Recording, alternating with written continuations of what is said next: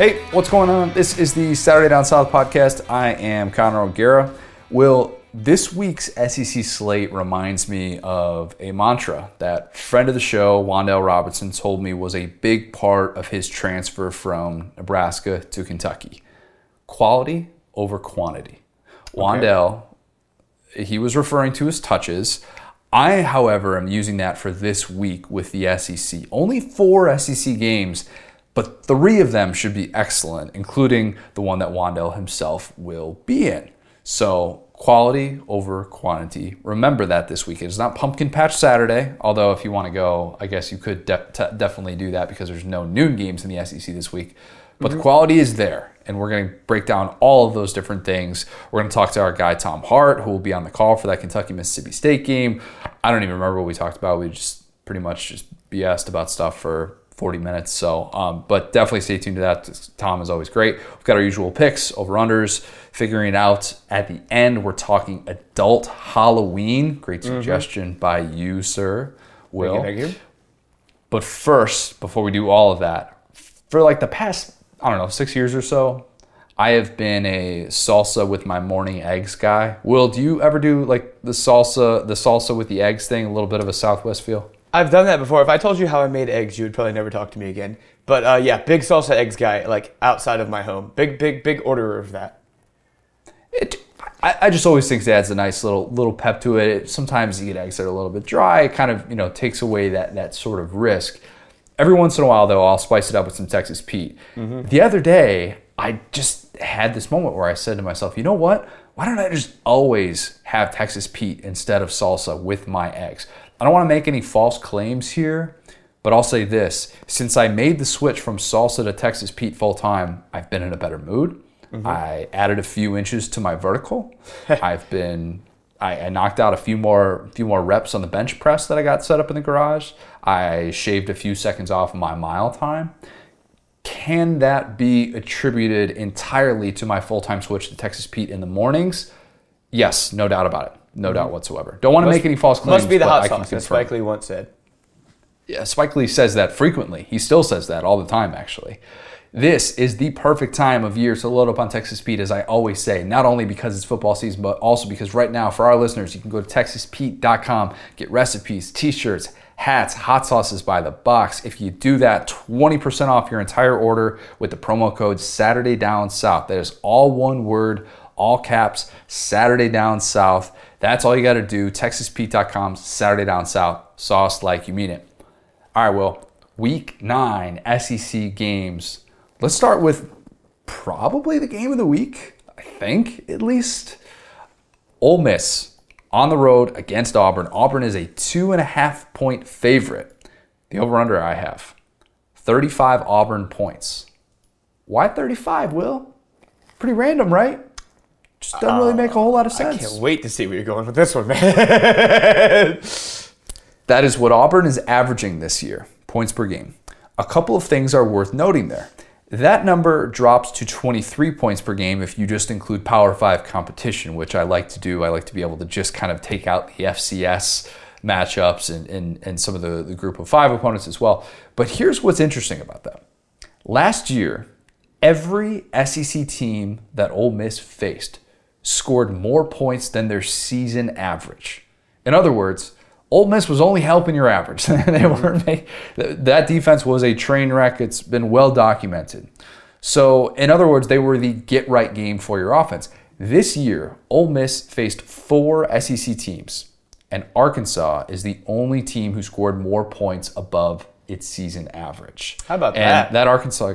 And that's a crazy thing to think about because they're like, well, Bama had a lot of success against them. Bama was actually held less than their average against Ole Miss, which after the way things went in 2020, nobody would have expected that. The Arkansas game was without Jake Springer as well. I need to be giving that guy some more love. Not only is he a Navy transfer, we respect the troops here, but always. He is that Swiss Army knife who has been so good when he's been on the field. Missed 4 games, but when he was on the field, Ole Miss had their 3 best defensive showings of the year. Louisville, at Tennessee, and then last Saturday against LSU. Kiffin basically came out and said, we missed that dude badly when he was out because for that defense, he's like what Matt Corral is on offense for us. Guys feed off of him.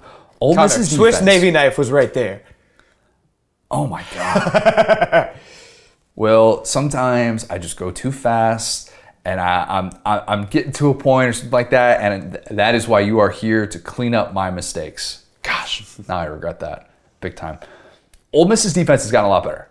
And it's gotten better because of transfers like Springer, Otis Reese, the transfer from Georgia, who we talked about a lot last year. He was kind of stuck in transfer purgatory for most of the year. And then Chance Campbell, the Maryland transfer. Reese is the only guy in that group who played for Ole Miss last year. And again, only a few games that we're talking about. At least he played a few games, unlike Springer, who had to sit. The crazy thing is Ole Miss's defense with Springer against the 2021 version of Bo Nix is a sneaky good matchup. It's kind of good, right? Mm-hmm. Bo Nix has now had 2 how do you like me now type of games, LSU and Arkansas. It's crazy, but it's true. And nobody would have predicted it after Georgia State in the way that went.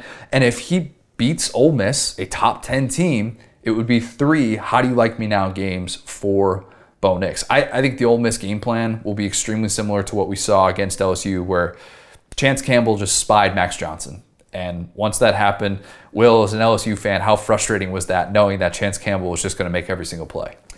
It wasn't great, Connor. It wasn't great. Sorry. We didn't need to hark back to that. I didn't come here with violence in mind. We didn't need to go there. There's got to be a little smattering, just like the Texas Pete, a little bit of Salt Bay of violence. Exactly. Salt Bay of violence. We're going to have to save that one for later. I know Mike Bobo, he's not about the up-tempo life, but if I'm Auburn, I try and rotate my backs in and out, try to follow the game plan that worked so well for Arkansas against Ole Miss. I'm really tempted to pick Auburn coming off the bye, especially if Matt Corral is at less than 100%. Maybe the question is, how much of Matt Corral does Ole Miss need? Like, yeah, you've got the number 1 non-service academy rushing attack in America. Again, we respect the troops. We love Snoop Connor on this podcast, even though he spells his last name wrong. But the question is, 85% version of Matt Corral, would that be good enough to go on the road and beat a good Auburn team, a confident Auburn team? I think so, just barely. I think we see a late Ole Miss defensive stop to close this one out, and it's like a 28-27 type of game. So I'm going to say not only does Ole Miss cover as a slight road dog, but they win outright. Will, how do you see this one playing out? Yeah, it's it's so hard to pick a game like this, man. It's so hard. I mean, yeah, you would think that based on kind of the versatility that Ole Miss has been showing lately, we really talked about last week that we love to see that. It's not just a Matt Corral-centric offense. And something like that, really helps you with the voters, helps you with, national perception to where it's not, oh, if we shut this guy down, their offense is dead. I think that they're really firing on all cylinders and hitting their stride in a great way. And then on the flip side, I mean, Connor, I'm looking at this slate right now, and it's giving me flashbacks to last Halloween weekend where I had to go trick-or-treating dressed as a shark after watching Bo Nix just shred the LSU Tigers. It was a bottom five Halloween experience in my life. I literally was like, oh, our game started. It was an early game. I was like, oh, this is going to be tough because I'm going to have to be watching this game while we're trick-or-treating. Boy, was that game over after like a quarter, if that. Like, I was just like, okay, cool. Good thing I got plans today. See you guys later. So point being, like, you just never know what you're going to get with Bo Nix. I hate that that's like not gripping analysis, but the thing about Bo Nix too, and this is kind of Auburn in general, is that as you start kind of buying the hype, usually the hype tends to die off. So I would say, like, this is a result that I would actually be really shocked if Auburn actually pulled this one off. Not even because of Auburn, but because of Ole Miss and because of the way that Lane is just, well, Lebby, our friend of the program, Lebby, is calling plays out of his mind right now. And I think that, if this is a shootout, Auburn's had their share of shootouts. Now, those have been against teams that we deem to be sorry, Akron and the like. But if this is going to be more of a shootout, you got to love Lane. And you got to feel like that's where you're going there. Ole Miss offense banged up, defense getting healthier. How does Auburn test that secondary? Can they turn to Demetrius Robertson, who has been much better for them than probably what I was expecting? But can he have this game against the top 25 team? Historically, he has struggled in those moments, and he can't get that separation over the top. Now, he had a big game against Arkansas, a big game without Jalen Catalon on the back end. Ole Miss looks like it's healthy in that defensive backfield. Is Bo Nix going to still be willing to take some of those chances downfield? That's an interesting question going forward. But yeah, this might be the most even top 25 game we've seen in the SEC this year. I don't know what the other game for that would probably be going into it. Yeah. Maybe Ole Miss and Arkansas, or maybe we thought Arkansas, Auburn was going to be really competitive too. Like something kind of like that would be the most, even where you could really see this playing out in a lot of different ways. And I think that if you're Ole Miss in this one, getting off to a lead on the road like that in Jordan-Hare, atmosphere is going to be probably really excellent. And I would expect an Auburn team that's feeling a lot more confident, that's still playing for a New Year's Six Bowl. Both these teams are playing for New Year's Six Bowls in this one. And I did not think that Auburn, who I had projected at 5-7, would be at this place going into Halloween weekend. But, here we are. I was You wrong. know what we say? Very, very wrong. Never doubt Auburn. That's why I haven't said a single slanderous word about Bo Nix, because I know as soon as I start doubting Bo Nix, he's going to throw for like 5 touchdowns, and everyone's going to be like, well, Will, wrong again. Because guess what? I did that against Arkansas. I really said, Arkansas is going to beat this team's brains in, and boy, did one team get their brains beaten in. So yeah, like I said, it's that time of the year, spooky season. As you know, it's kind of like Beetlejuice. Yes. You don't want to say Bo Nix's name enough, or a lot. He might just appear behind you and just stiff arm you to the ground. This is going to be one of those games, too, where I'm like, don't get me wrong, I am so fired up to be in Jacksonville this weekend. It's going to be great. But this is definitely one of those games where I kind of wish you're just like at home on your couch. You're able to consume every sort of angle that's going into it, because I want to be able to watch this from start to finish, which I'm going to be able to, I'll have it on my computer as I'm writing and doing stuff. But yeah, it should be a very, very good one at Jordan-Hare this weekend. Mm-hmm. Maybe a game that's not quite on that level. Definitely isn't, but I promise I'm going to give you something that's worth keeping in mind with this. Mizzou is a 15.5-point favorite on the road, Vandy. The over-under I have, 23,717 in paid attendance. Sound random? It's never random. Never. I was curious about paid attendance at each Vandy home game. And remember, that's not actual fans at the crowd. That's just tickets sold, which is not always an accurate representation of fans actually in the seats. Real quick, Vandy needs to do that thing that Kansas did last weekend and just do the "if you hear the sound of my voice, come to the game" thing. Like, just to be, especially that this is a middle of the day game, but like a night game where it's like, hey guys, just after 8 or 9 p.m., just come on in. And I feel like that would be a fun time. Paid attendance is I don't know who's paying to see a Vandy game at this juncture. I'm not being mean, but let's get that community involved, man. Let's all have some fun together. They had $1 tickets for the UConn game. They couldn't give them away. I mean, you gotta link your PayPal and everything, man. Come on, this is a co-op. We're all getting through Vandy together. We'll give everybody vouchers to a future Vandy football game if you just come to this one. They could just keep doing that. Like, hey, here's your ticket for 2025. Future us is going to have to worry about that eventually, but current us doesn't really care about that. Exactly. So Vandy has played 5 home games. They announced between 21,124 fans and 22,036 fans every game besides Georgia. Suspicious? Yes, a little bit. The Georgia game, by the way, had 32,178 fans for paid attendance. The average number of fans for Vandy home games is 23,717, hence our over-under. We can't count 2020 because of COVID, but Duke had the worst Power 5 attendance in 2019 at 25,811 fans per home game. Kansas, funny you should mention them, in 2018, they had the lowest in recent memory. They had the lowest in that year by a long shot at 19,424 fans of paid attendance per home game. I thought about actually doing the entire playoff era, and I'm like, all right, I'm just going to keep going back, looking at old attendance numbers, see if I can figure this out. And then I got really depressed, but I'll just say this. I didn't look up all that stuff. I did crunch some numbers for this, though. Vandy has this game against Mizzou and then Kentucky. Those fan bases are loyal. I'm not saying Mizzou fans, Kentucky fans, I'm not trying to discount you or anything like that. Mm-hmm. But they're not giving Vandy that 10,000 fan bump like Georgia fans did. They're just not.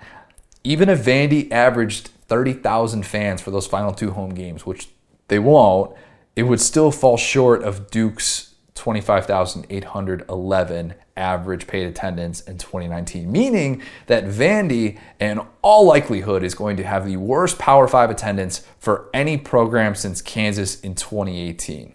You learned something today, and you learned it by listening to a breakdown of Mizzou and Vandy. Only one other thing I want to say about this game. I predicted Vandy to win this game in the preseason, and I'm sticking with it, with Michael Wright hopefully getting the start at quarterback, because I think that gives them the best chance to run the ball. Mizzou fans blasted me for that prediction in the preseason, and I think they're even kind of looking at this game now being like, well, maybe. We'll see. No idea how this is going to go. Mizzou, though, here's good stat for Mizzou fans. I know we've ripped on the run defense. They no longer have the worst run defense in FBS. Shout out to Arkansas State. Arkansas State, huh? Mm-hmm. Who's their head coach, Connor? Not Blake Anderson. Isn't that where Butch is? Oh, my God. Yeah, it is Butch. Oh, my gosh. I have forgotten this. SEC East legend.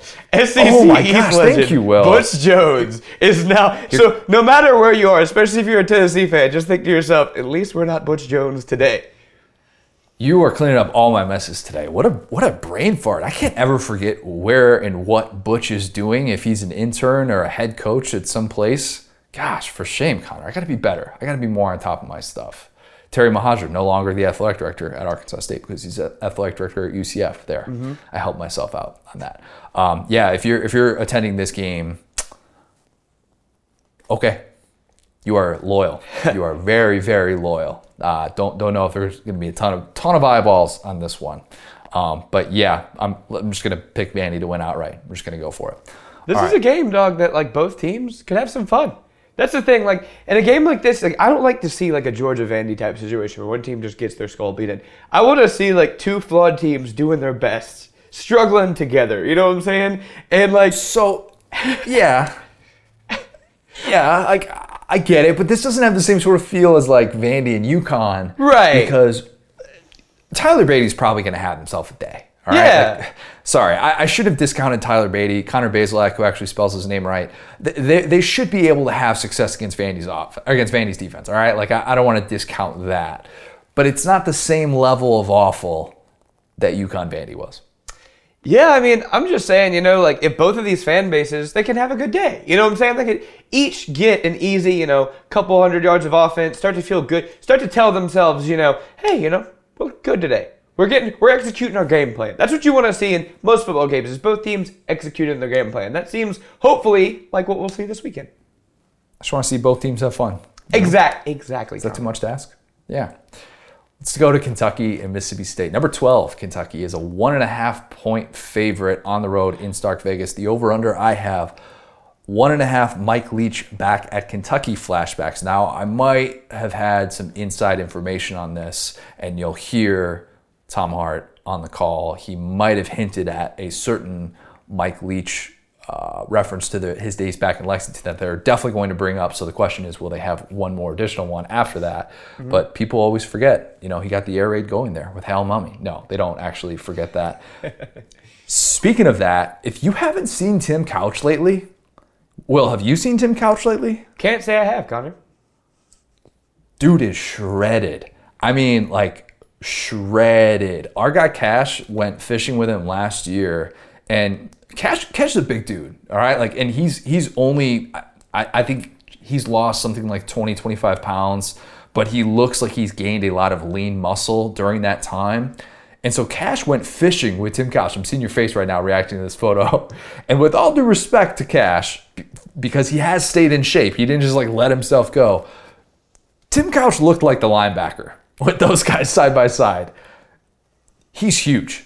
He is built like a tank right now. Everybody at home, go Google Tim Couch and find the most current picture you possibly can, because, yeah, he's built like an absolute tank. Underrated all-time SEC player. This is Tim Futon. It's hard to call him Tim Couch. He's a double-sized bed right now.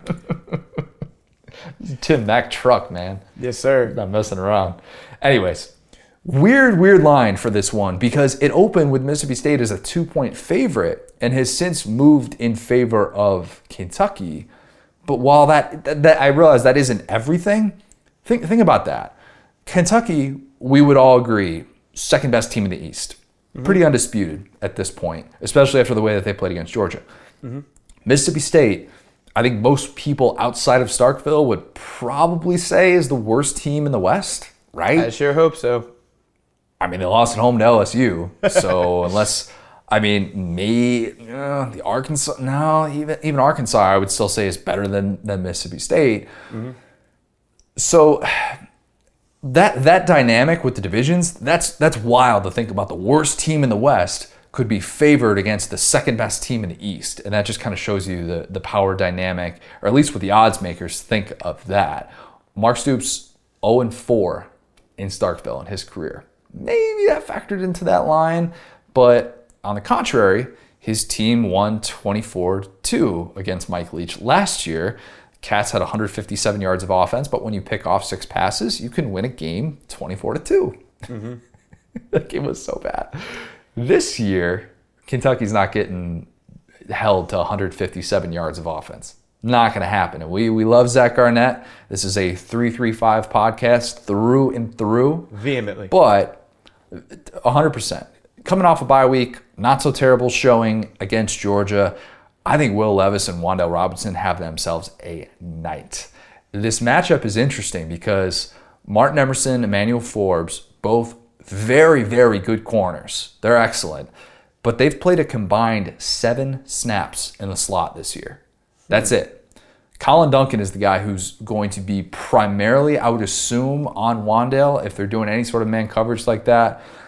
But we'll kind of wait and see how Zach Garnett wants to break that down. I bet that we're going to see probably, I would imagine we're going to have to see at some point one of those 2 guys, Forbes or Emerson, on Wan'Dale, if he's the only guy that's getting open. Hopefully we're going to see Josh Ali at his full capacity in this game. But the key to this game for me, besides the whole obvious, like, hey, can Mississippi State actually block a 3-man pass rush, which I would expect to see a lot of from Kentucky because that worked really well last year.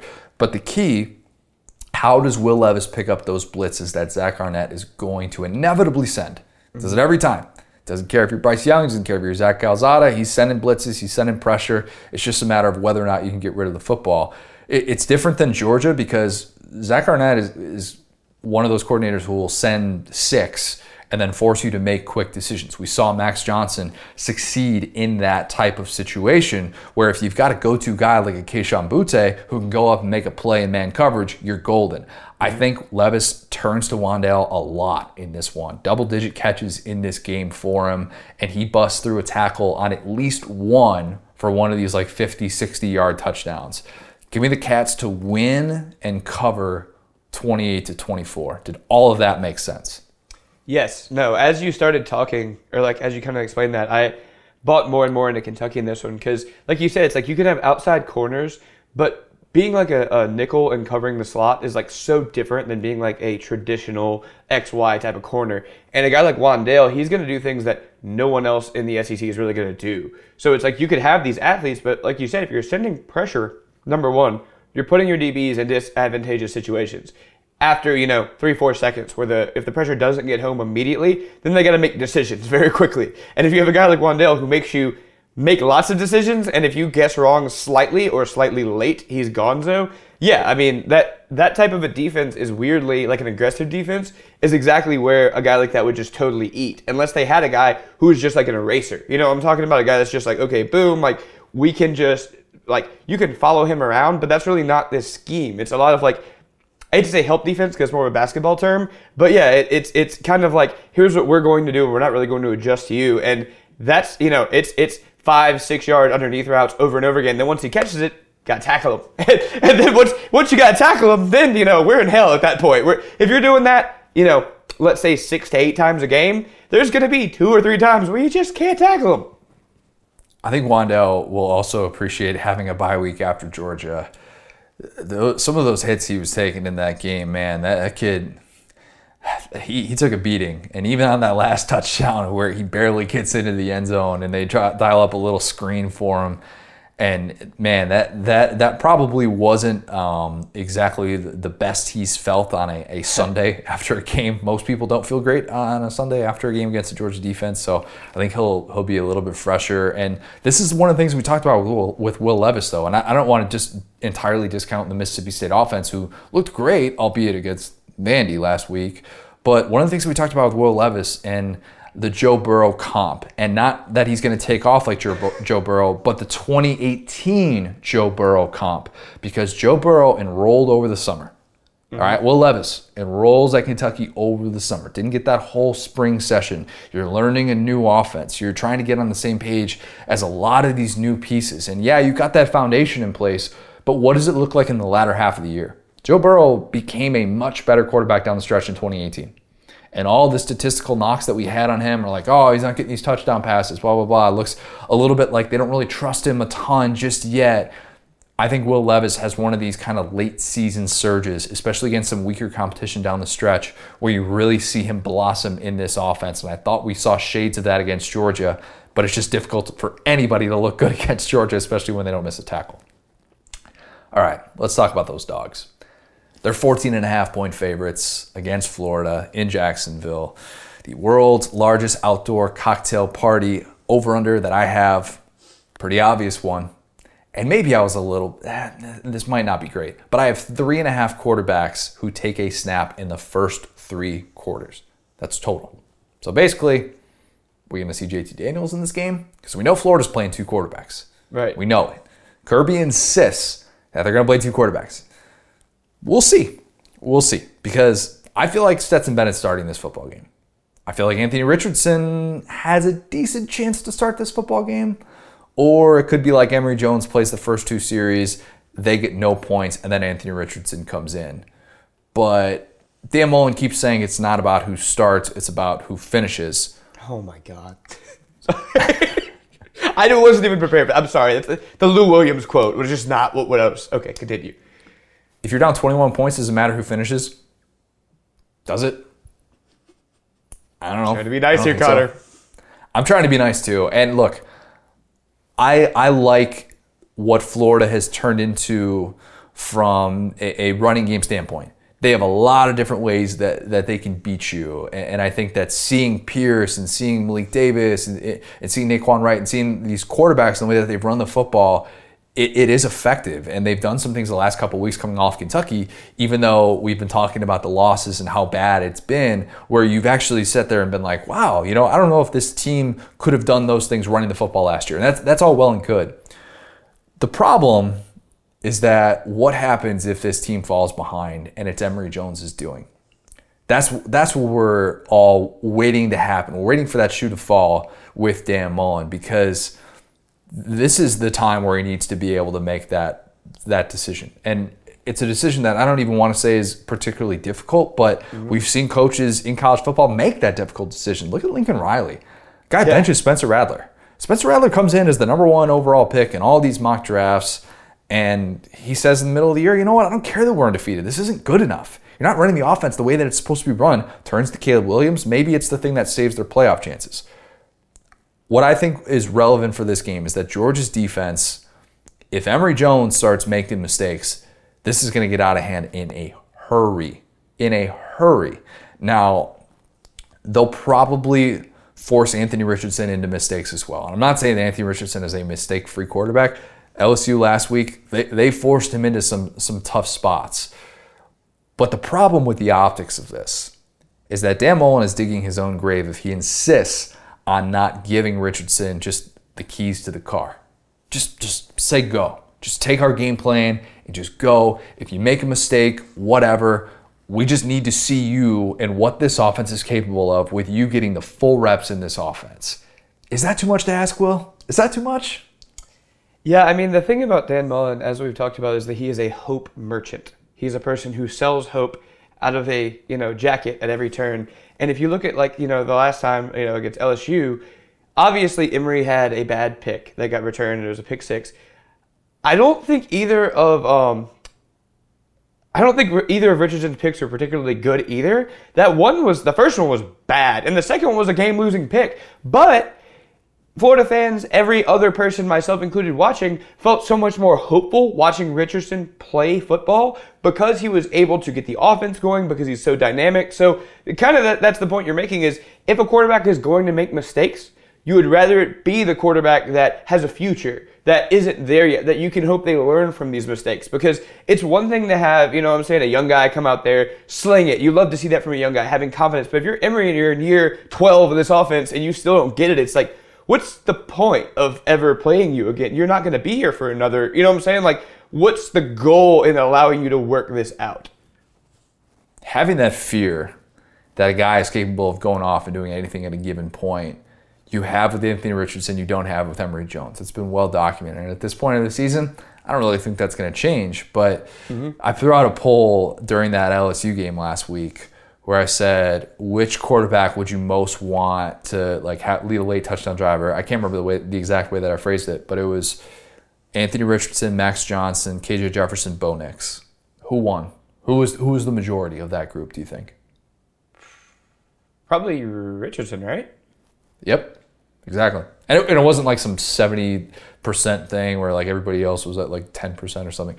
It was still telling because fans, as we watch these games, we think about what's the absolute worst scenario that can happen.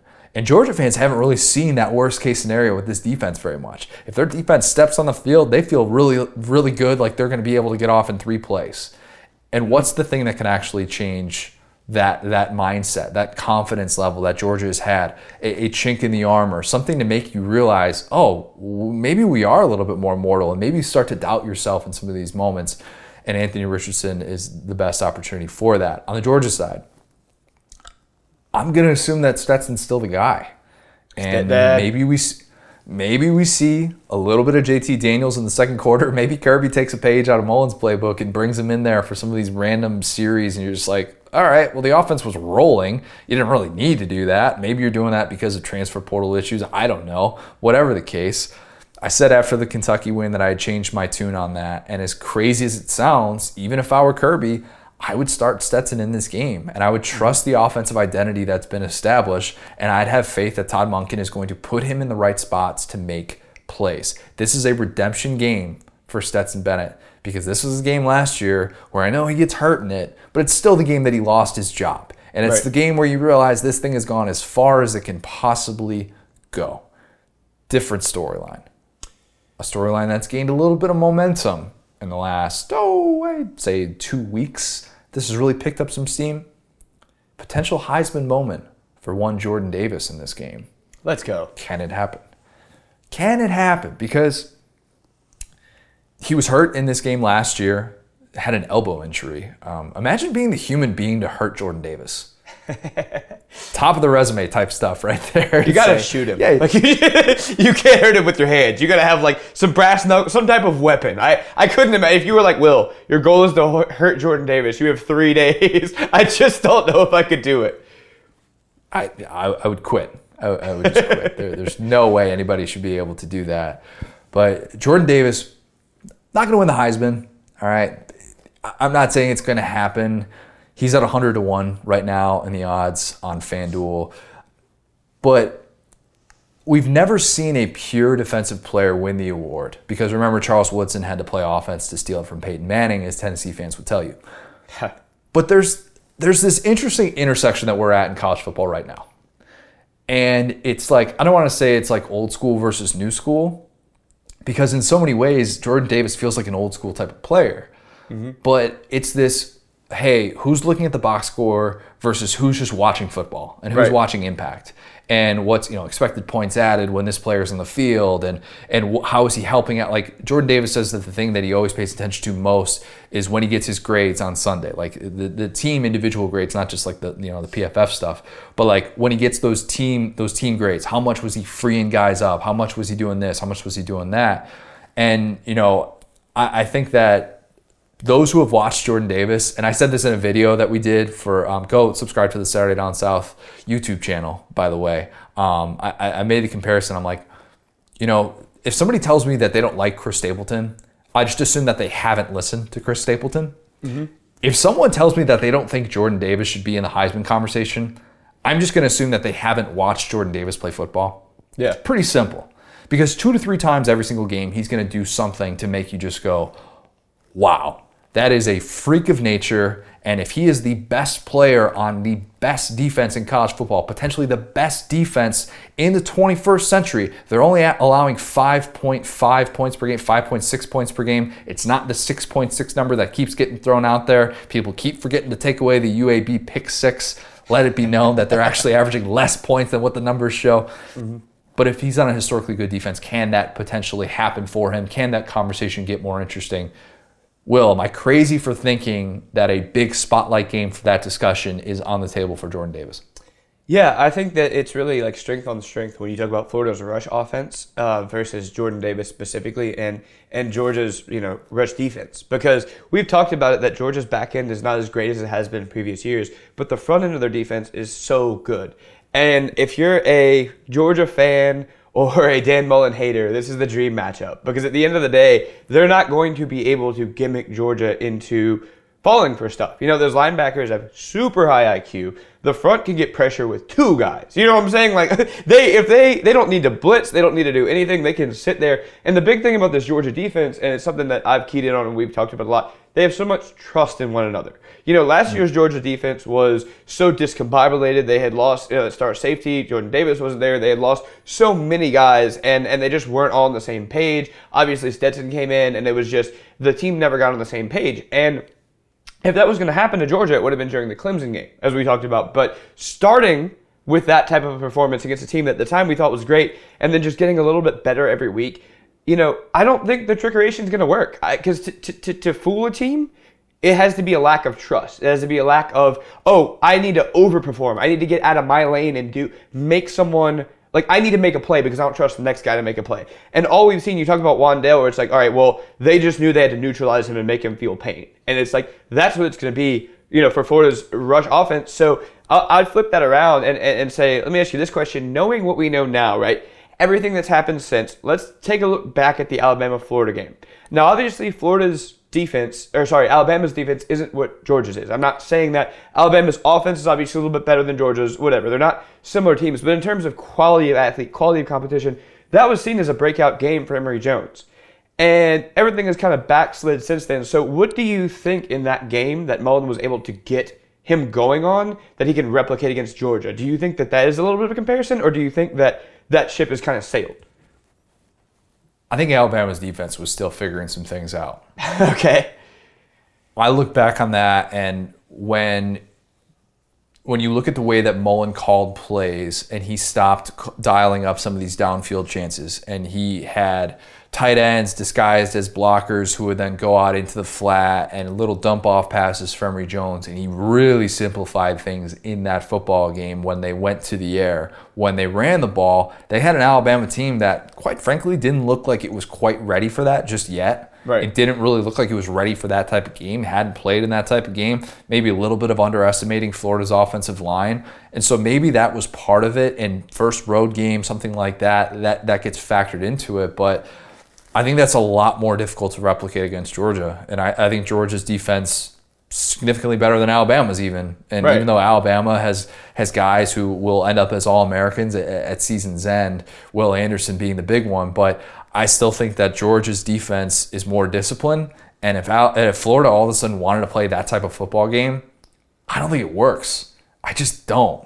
And I don't see them having some of the success in the ground game that Alabama really struggled against in that game in Gainesville.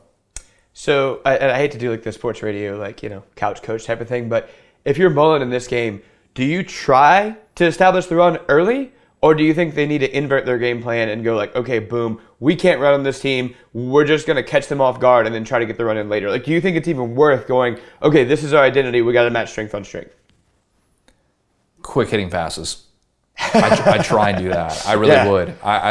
I would not want to run the football against them. I just wouldn't. And I know that's the identity of your team. That's the strength. But can you get some of the, like last year, getting some of the running backs and tight ends involved the way that they were able to against Georgia, albeit against a very different Georgia defense?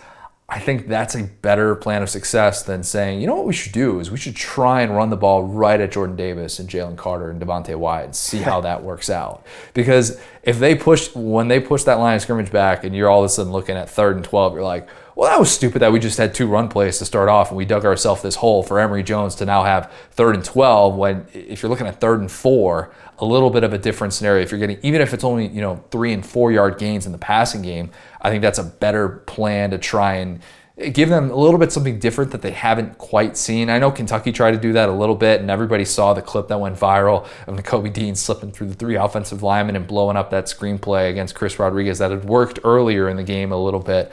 Yeah. But that's what Georgia's capable of. So, man, there's no blueprint. I'm not I'm not really saying this with any sort of confidence, but yeah, if I was Mullen, that's probably what I'd do. He's going to have some trickeration in this game.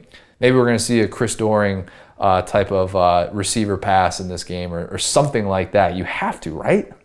Yeah. And I mean, you got to know too, I've never said this before. I promise you. This is the game that Todd Grantham's coaching for his job. Because at the end of the day, 100%. If they go play Georgia and Georgia's offense, which again, not slandering Georgia, they're a great team, but they're not this dynamic offense. They're a field position team, they're a defense team. If they lose 42-10, and the end result was that Florida was just getting pushed around on defense and they were making things easy for Stetson Bennett. I mean, honestly, that's the best thing Florida can do to win this game is to play good defense and to own that identity and be like, all right, look, maybe this is your front. Maybe you're a great run-stopping team. We're gonna dink and dunk and figure that out. We can't give up 30, 40 points to Stetson Bennett. Doesn't matter. If they can, win the turnover battle, because the thing about Georgia, like you said, once they get going, they're gone. They're like a train. You know what I'm saying? So it's if Florida's offense, gets a 3-and-out going and then Georgia scores, then like you said, they're playing from behind. I really do think this is the Todd Grantham game where you look at, okay, boom, his whole resume to this point has been good, it's been bad, it's been up and down, but it's if he comes out and at least limits this Georgia offense in a win, that's another week or another season even that Dan Mullen can say, see, this guy's worth what he's given us. He took this undermanned Florida defense against this great Georgia offense and made this a game. But if not, it's going to be a lot of trends going in the same direction. I'll just say that. So if you're a Florida fan, you should hope to get blown out in this game if you're going to lose. If you know you're going to lose, just hope to get blown out and hope that Todd Grantham doesn't get any sort of momentum going in his favor to keep his job at season's end. The one other stat worth remembering, we always bring it up with Mullen, but totally this Georgia team, it's going to be a tough time for Florida to win that battle. The stat that always gets brought up, 2-28 against teams that finish in the AP top 10. This Georgia team is finishing in the AP top 10. I'm just going to go on record, say that right now. Oh, so is Alabama. Can we go ahead and call it 2-29? Yeah, probably. Yeah. So is Kentucky. We're going to call it. No, I'm kidding. We don't know that definitively. We'll wait and see on that. Adam Stockton, big believer that they will finish in the top 10. That's one of the things that I think will be brought up if Florida struggles in this game, and if it's another moment in which you see, all right, that's their ceiling and that's our floor. If this is shades of 2017 all over again, which was the last game Jim McElwain coached at Florida before the death threats did him in, that wouldn't be great for Dan Mullen. Oh gosh, I remember that game. That was just, it felt like 10 yards of carry for Georgia. It was just boom, boom, boom. That was a tough game to watch. Yeah.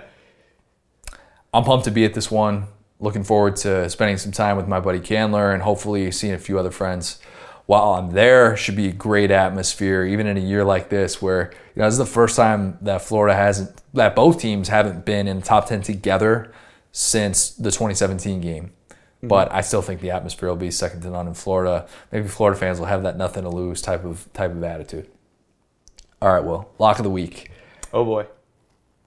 As I said the other day, I had the right idea by saying that Iowa State would knock off unbeaten Oklahoma State, but the Cyclones did not quite cover. I think we're at 5-4 on the year. 5-4. About to be 6-4. That's all that matters. Okay. I'm going back to old reliable here. We're rolling with Joe Moorhead. Oh boy. Money in the bank. He is back on the sidelines for the Ducks, thankfully, in both home and road games as well. Joe seems to be in good spirits after a health scare. Don't know the ins and outs of what exactly went on, but certainly thinking of him, thinking of his family right now. Mm-hmm. Oregon, minus 23.5 at home against Colorado. A lot of points to give, right? Oregon's been kind of struggling a little bit lately. The only Power 5 offense is worse than Colorado. Arizona and Vandy. That's it. Okay? Man. That's pretty bad company right there. I watched DeMarvin Leal and that Texas A&M defensive line just dismantle Colorado. Kayvon Thibodeau, yeah, I think he's going to be able to do the same thing. People are saying he's good. Confirmed good, yes. I think Oregon Also a traitor is to able the to have Cajun their way. people. True. Yes, people forget that.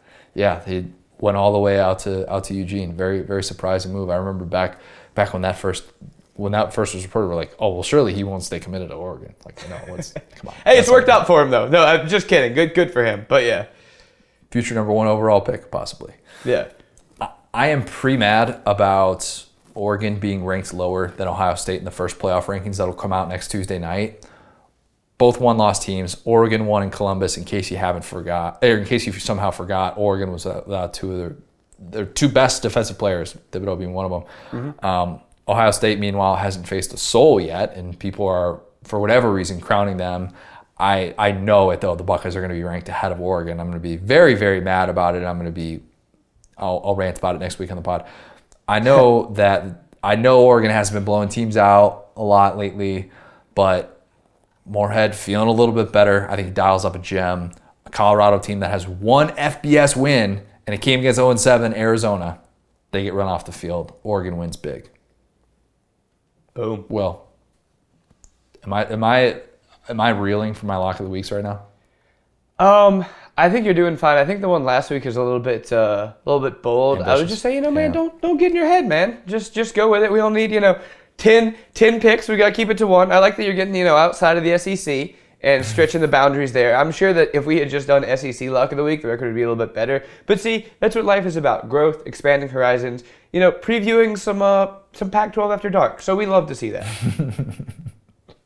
All right, let's go to my interview with our good friend Tom Hart. Had so much fun getting to spend some time with him and the SEC Saturday Night crew a few weeks ago in Lexington. So talked a little bit about that, a little bit about everything. His experience at Tennessee, that's right. That's something that we definitely talked about. So anyways, here is Tom Hart. I'm now excited to be joined by a very special guest. It is our dear friend, Tom Hart. Tom, we had to push this interview back about an hour, and we're recording this at 11 a.m. on Wednesday morning.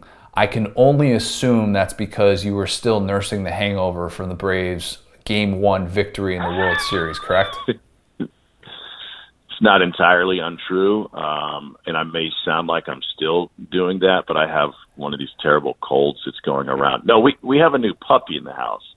Oh. And we learned this morning that you can't leave anything on the kitchen counter, be that pizza left over from last night, a little piece of chocolate cake that the neighbors brought over, his beef jerky treats that were sealed in a plastic bag, because in the schedule overflow where kids are at school and my wife leaves the house and I'm not yet downstairs in the kitchen.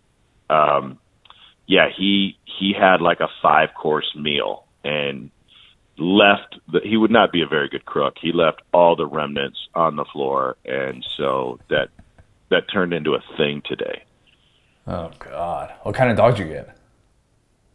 We got him from Atlanta Lab Rescue, so he's got a lot of lab in him, and he's got a lot of other stuff. So we're not quite sure exactly what our friend Winston is carrying around, except for 2 slices of sausage, 1 of pepperoni, a chocolate cake, and beef jerky. Winston named after Jameis or named after the great character from the popular sitcom New Girl? I think both, actually. Although if this Winston ends up being a cop, we got a real problem. True. Good point. Well, already on the way to with stealing food, so that's part of it, I guess, with Jameis. So you're on the right track there for the namesake. If he has crab legs in his fur when he comes back around the corner, I'm going to be very concerned. So this is something that I don't want to get into a lot of different stuff with you as it relates to some of the experiences that you've had this year and talk about the matchup that you're going to be at this weekend. But I was kind of wondering about this. What's the team that you're most accused of liking? Because you could be a Braves homer in one sense, and I don't even know if you're full-on Braves homer because you grew up a dirty Cardinals fan, right? Well, listen, I'm a mutt myself, okay? My baseball background is complicated in the sense that I grew up a Royals fan. But I grew up in Columbia, Missouri, where 90% of my friends were Cardinals fans, and I'm 2 hours from each city. So if I was going to a game, or I got invited to go to a game, more often than not, it was going to a Cardinals game. All right, so I wasn't going to say no to a free ticket to go to a big league game when I'm in elementary school or junior high, whatever it might be. So in Missouri, at least at the time, being from Columbia, it was legal to have split allegiance. But my guy just showed up with a shoe. He just showed up with a shoe. Winston, that is not your shoe. You're a dog. You don't wear shoes. Now I got to go up and lock all the closets. So Royals first, then Cardinals. And by the way, I'm not like my diehard is a weird word to use, because once I move away and teams get bad, like Gunther Cunningham took over the Chiefs, it's hard to go to the bar every Sunday and to pay money to watch a bad Chiefs team, right? So I blame Gunther Cunningham for, at the time, the loss of my Chiefs fandom. And then I get into minor league baseball and start working for a number of different organizations, and one of which was the Cardinals. And we got an 18-year-old Yadier Molina on the team, and a working his way back Rick Ankiel on the team, and all these guys who were part of another nice Cardinals run. So then I got a little bit more, more relationships, more into St. Louis. Then I worked for the Braves.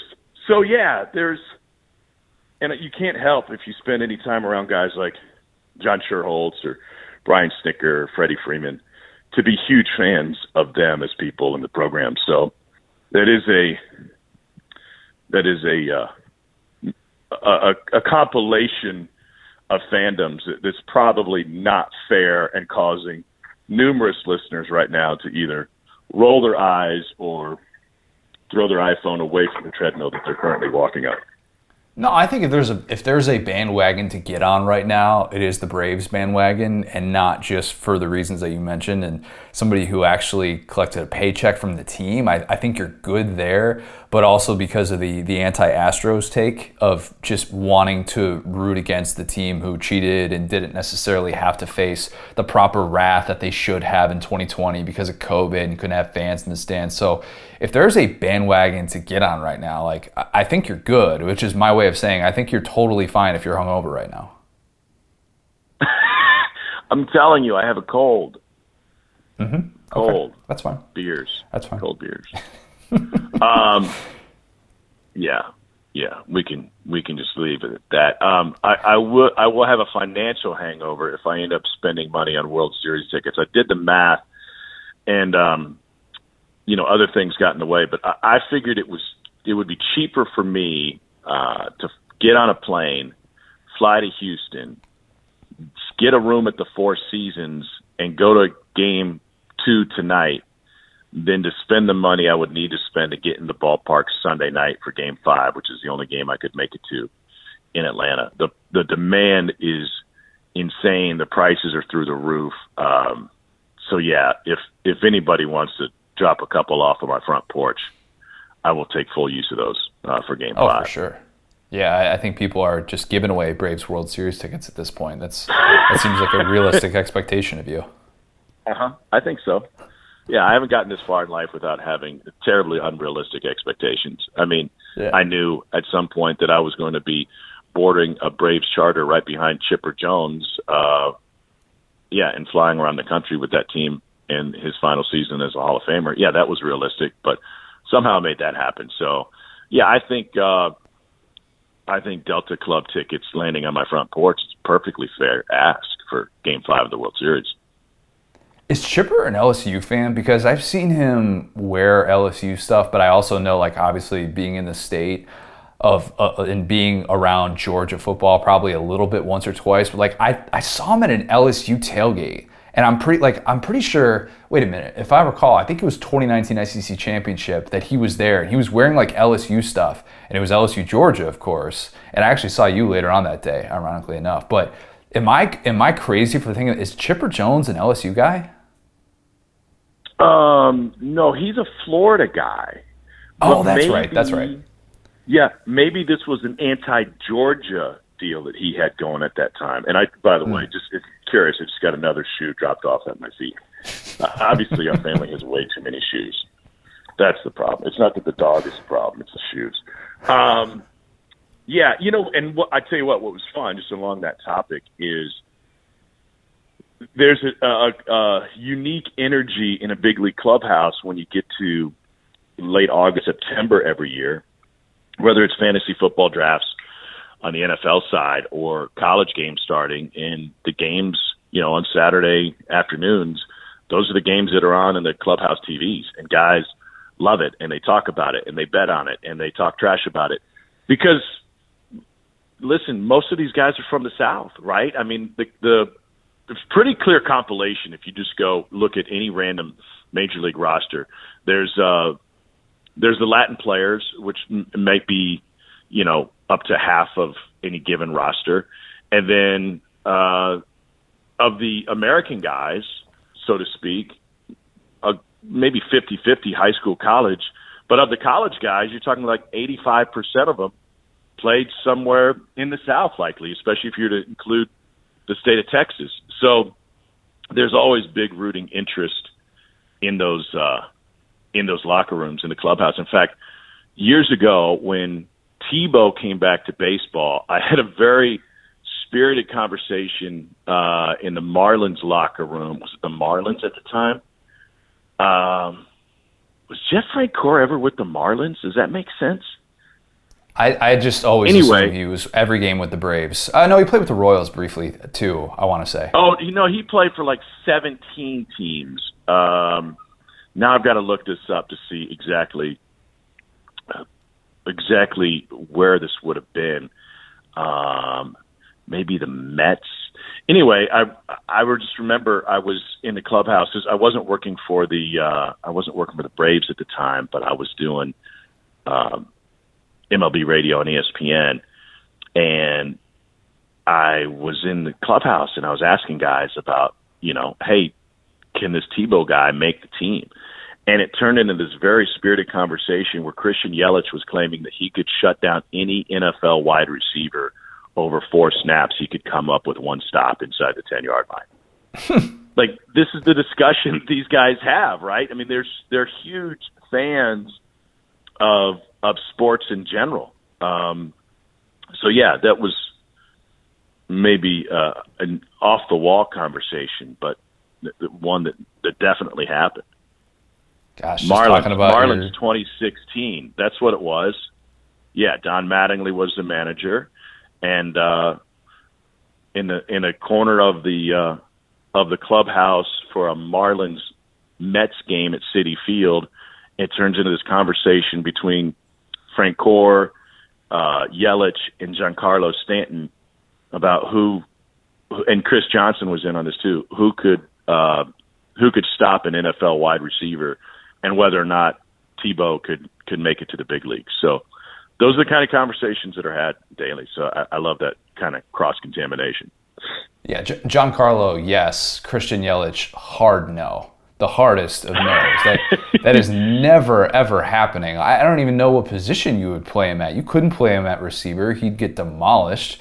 You couldn't play him at defensive back. He doesn't have the speed to do that. Maybe the chase down stuff with what he can do in the outfield. But Giancarlo, you put him out there. Giancarlo could hang in the SEC. He's the only guy that probably I'll listen to that conversation. Maybe an Aaron Judge or something like that. Maybe a Luke Voigt. But other than that, I don't want to hear anybody say they can body up an NFL receiver or an SEC receiver, anybody like that. It was all I could do not to respectfully tell these professional athletes who are being paid tens of millions of dollars a year that they weren't as good as they thought they were. But I was there just for the entertainment factor. All right, I just took another pair of shoes away from my puppy, by the way. Yeah. So one of the things I saw a few weeks ago when I got to spend some time around your crew in Lexington, which was an absolute treat. Like, jokes aside, it was such a rewarding experience to be able to kind of see the process, to be able to sit on the production meeting and all that, and listen to you guys, the feed in the game. And I kept all that stuff out. I left all the curse words and stuff like that, the very off the record stuff out. You would share some of that. I mean, like, seriously, I still am not entirely sure what you heard, and if you heard all of the traffic. I heard it all. Was wonderful, Tom. by the way. I thanked you for that off air, but I think fans, viewers would be. I might someday record that. I think they would be fascinated with all the communication and conversation that happens while we're calling a game that they can't hear. Like, in between sentences, in between words, the voices that come through our headset. Were you surprised by that? I was, and I had never listened to an in-game broadcast with the producer in the ear. I have been in other situations to hear that, but to hear the way that you guys kind of went back and forth and didn't really stop talking between the breaks, I had to like mark in my notes what was on air and what was off air, because there were a couple instances. I can't remember what was the nickname that you gave Cole. It was like Buzz or something like that, like, because he was like a hornet. He's just everywhere, but like little stuff like that. Where I'm like, these guys don't know that like nobody else is listening to them, right? Like, it sounds like they're just shooting the breeze, and it doesn't really make a difference if there are hundreds of thousands of millions of people listening to them at home, or they're just talking, a couple of dudes just talking to each other through a headset. Jordan suggested this, so I'll give him full credit, but I think it's a wonderful idea and could be monetized. If you could take our off-air feed and put it on, I mean, it would have to be like Showtime, HBO, right? It'd have to be kind of adults only, the way we speak. And maybe this is too egotistical for me to think that people would be interested, but there is so much more that happens behind the scenes. And I do think we're unique like that. I mean, I've been part of other crews where, you go to commercial and you just stop talking until you come back on the air. But to me, that's what kind of keeps us cruising and keeps us rolling along. And you also flush out ideas, right? I mean, we spend most of our commercial breaks saying, hey, what do we want to do next? And we cross off 5 or 6 things before we get to what we think is best for the viewer. So, yeah, what was the most interesting thing you heard off air?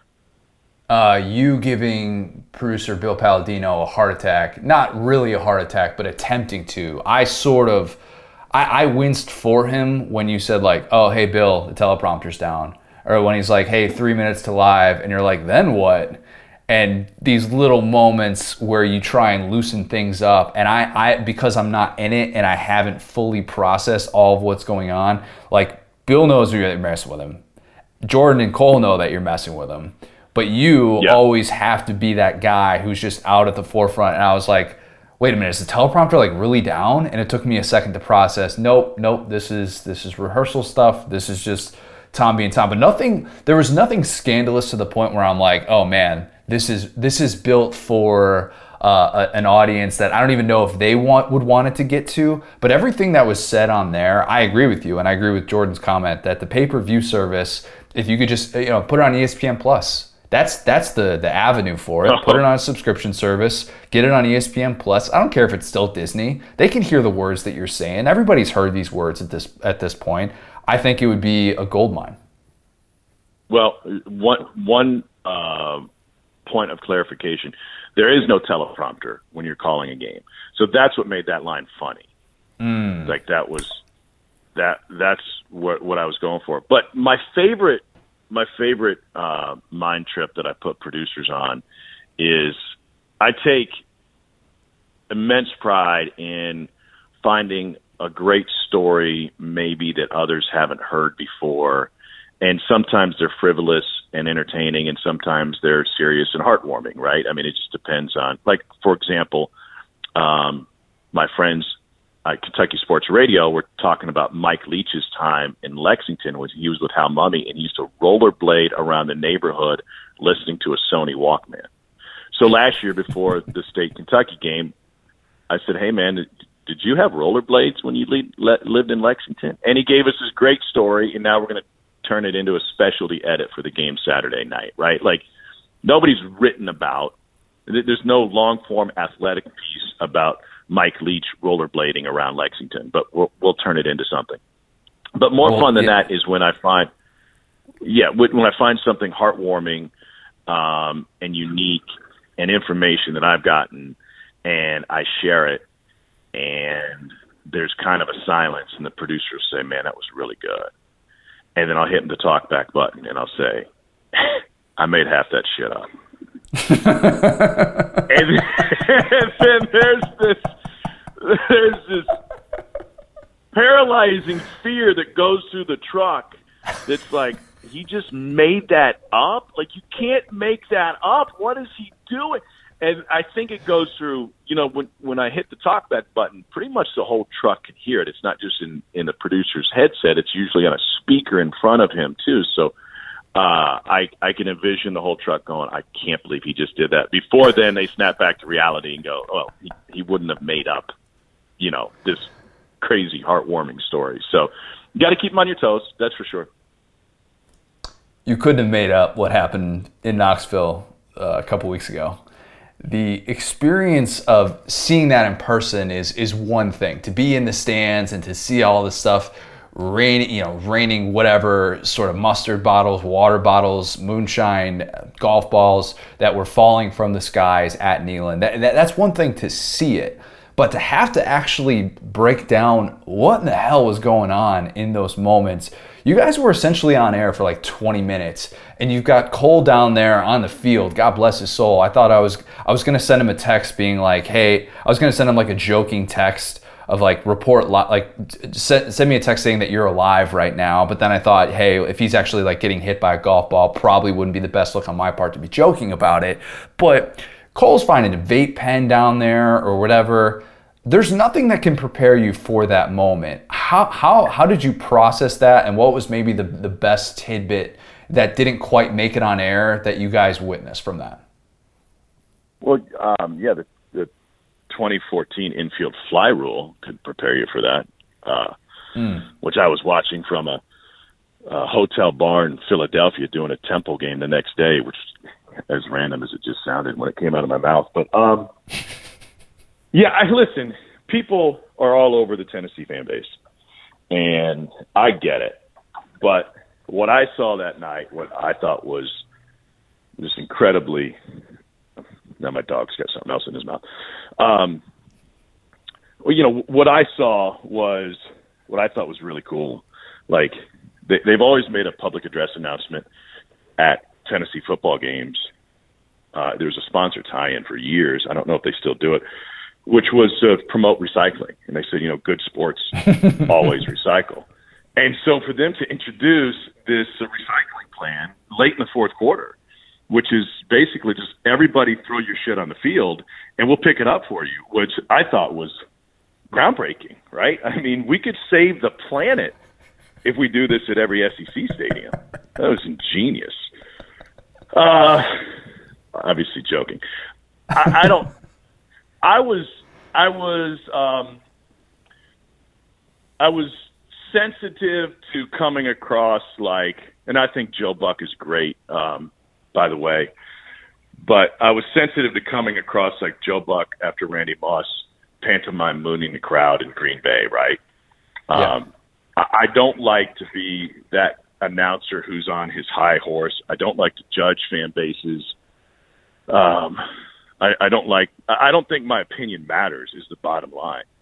But I thought it was stupid. And I eventually said that out loud. And when you're on the air for 20 minutes and you've got to describe what's going on and, we're seeing it quicker than our cameras see it. Well, now the cheerleaders are leaving the field. Now the dance team is running off the field. The band is being forced out of the stands and into the tunnel to leave the field. And then they get this huge punt return and they play Rocky Top over the speakers from the PA system. I mean, listen, it was stupid and it was dangerous and we saw people get hit and I don't know. I thought it was outrageous. And I've talked to otherwise sane people who are Tennessee fans who've said, yes, yeah, but. Like, I don't care how bad the officiating is. You don't do that, right? I mean, you want to throw a golf ball or a water bottle or a beer, whatever you have in your hands, and you think you can get it there from the 45th row, you're not Hendon Hooker, okay? You're probably going to hit somebody in the back of the head in row 12. And I'd be pretty pissed if I were a fan in row 12 and I got hit in the back of the head with a full water bottle. So I don't really know what you're trying to accomplish there. I was sensitive to kind of going that far during the broadcast, and I thought the pictures could share the ridiculousness more than anything that I would say. But I don't know. As great as the SEC fan bases are, I just saw no reason for it to get that ugly. And spare me but Lane Kiffin left after 1 year. The majority of the people who were tossing their trash on the field were in kindergarten when Lane Kiffin was there. So it ruined what was, for most of the day, a great comeback by the Tennessee fan base, because we went to lunch on the Strip about 1 o'clock when Jordan got into town. For a 7:30 game, the place was on fire. And then golf cart from our hotel to the stadium, the streets were already packed. The Vol Walk was like throwback, like it was 1998, So all of that stuff was awesome. And they just, they threw it all away by being a bunch of jerks on a call, by the way, at the end of the game, that was the right call. So that's, I started this comment by saying I don't like to judge fan bases or be judgy, but I just proved myself wrong over the last 4.5 minutes. I tell you what, Joe Milton should be thankful, right? Because if there wasn't a riot, the fan base would be even more all over him based on the last play decision making. Oh my God! Even though, unbelievable. Yeah. Unbelievable. Yeah, really too bad. If Joe Milton had been throwing those bottles of moonshine, the water bottles, they're not ending up in row 12 from row 40, all right? They're going out of the stadium. There's no way that he's leaving that short or hurting anybody in that sort of sense. I was thinking about this. In one way, Cole was the perfect person to be down on the field because he handles chaos. He is professional. He understands everything that's going on, and he has the presence of mind to be able to look for some of that stuff. But at the same time, I was kind of hoping that a field analyst in that moment, when he says, hey, there is a vape pen on the field, and I don't know how much of this is Cole doesn't drink, and Cole isn't necessarily the guy who's going to pick up a vape pen and take a drag of it, especially during the COVID era. Tom, answer this question for us, because Marler brought this up. Would you have been the guy to have taken the hit of the vape pen, or at least mimicked it, to get that iconic image from that game? I guess I'm too old. I don't know. I guess I'm too old, but my interests don't converge with those at this time in my life who are not only have vape pens but throw them on the field. Isn't that kind of expensive to just be? I think so. Throwing, yeah. A water bottle. A water bottle's a water bottle, right?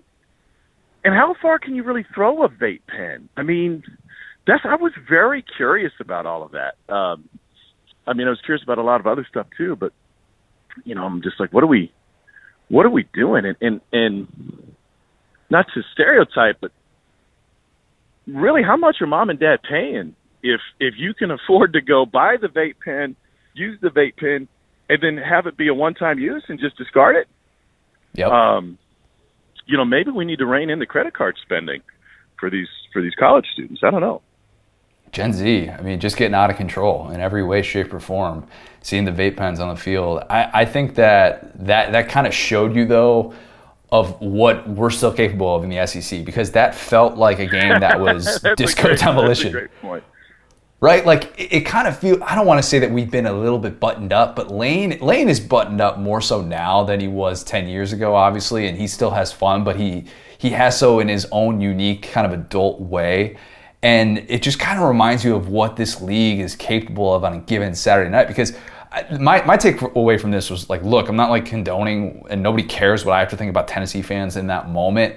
But they're not the only fan base who would have been fired up and would have probably done some egregious things in that situation. But at the same time, it just kind of shows you like this league is nuts and you never really know what you're going to get. Has that changed at all? Like, hey, I need to be mentally prepared for anything, or are you guys just always kind of seem like you're in control and seem like you're ready to go in case, you know what, hits the fan? It's the greatest soap opera in sports, right? I mean, that's the bottom line. There is always something happening in the SEC, whether it be on the field, off the field, in the boardrooms, with the donors, on the private planes, going to and from these games. So that's the, that's the entertainment value that's kind of through the roof. Seriously, though, from a broadcaster's perspective, you do have to be well-rounded enough to handle just about anything. I called the Georgia game against Southern, must have been 7 years ago, where the young man was paralyzed on a hit on kickoff coverage. So you never know where a game is going to take you and what direction you have to take it. And some of them are frivolous and can be fun, like a band leaving the field, and others are a lot more serious when it comes to serious injury. But yeah, you don't know where it's going to go. You don't know what's going to happen. I'm trying to think of, there have been other instances where, and my guys in the booth, Greg Campbell is my stats guy, Chris Capo is my spotter, do a fantastic job of keeping me. They're kind of like my in charge of my editorial content. In that they are not just a stat guy and a spotter. Like, they have eyes and ears on everything else that's happening in college football or in the sports world. I mean, Chris is a baseball agent, so we're watching, we got the Braves game on the side, and we're keeping track of the other games that are happening and whether or not guys are having great games. I remember, was it last year, when this was on a Saturday, we had an early game Saturday. Bama was playing that night, and it's all confusing to me. But either it came out that Saban was going to coach or wasn't going to coach that night. It was on a Saturday. Do you remember what I'm talking about?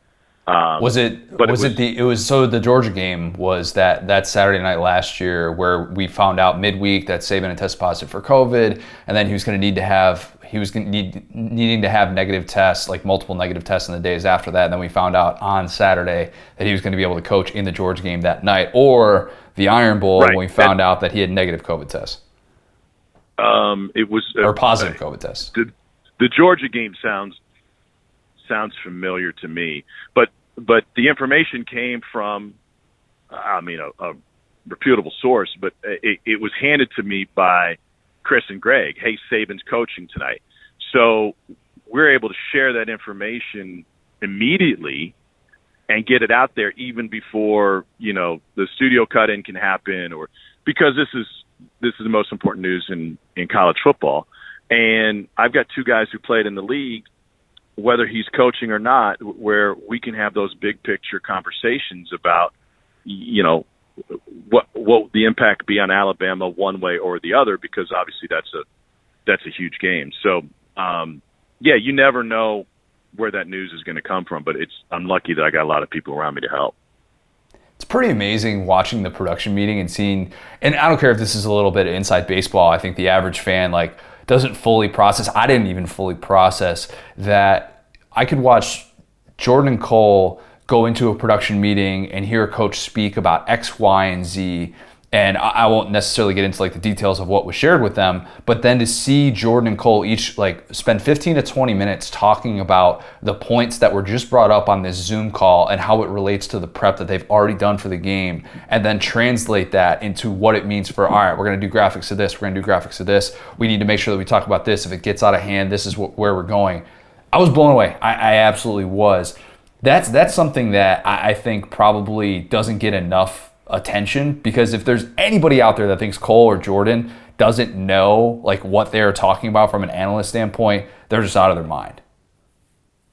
Yeah. No, I mean, sometimes I feel like they know too much, right? In the sense that the challenge for me, and this is not their job, so it's not a challenge for them, but I look at it as my responsibility to say, okay, how do we then present that information? Phil Palladino, our producer, is ultimately in charge of how it gets shared on screen, but I think I have a pretty good feel for football and for the knowledge of our viewership to say, hey, listen, if you're going to be talking about double eagle blitz, you're going to have to say exactly what that is. You can't just say double eagle blitz. Or just remember, if you're talking about the A gap, just throw in that's between the guard and center. Because, yeah, a lot of people know that, but we have a pretty wide viewership.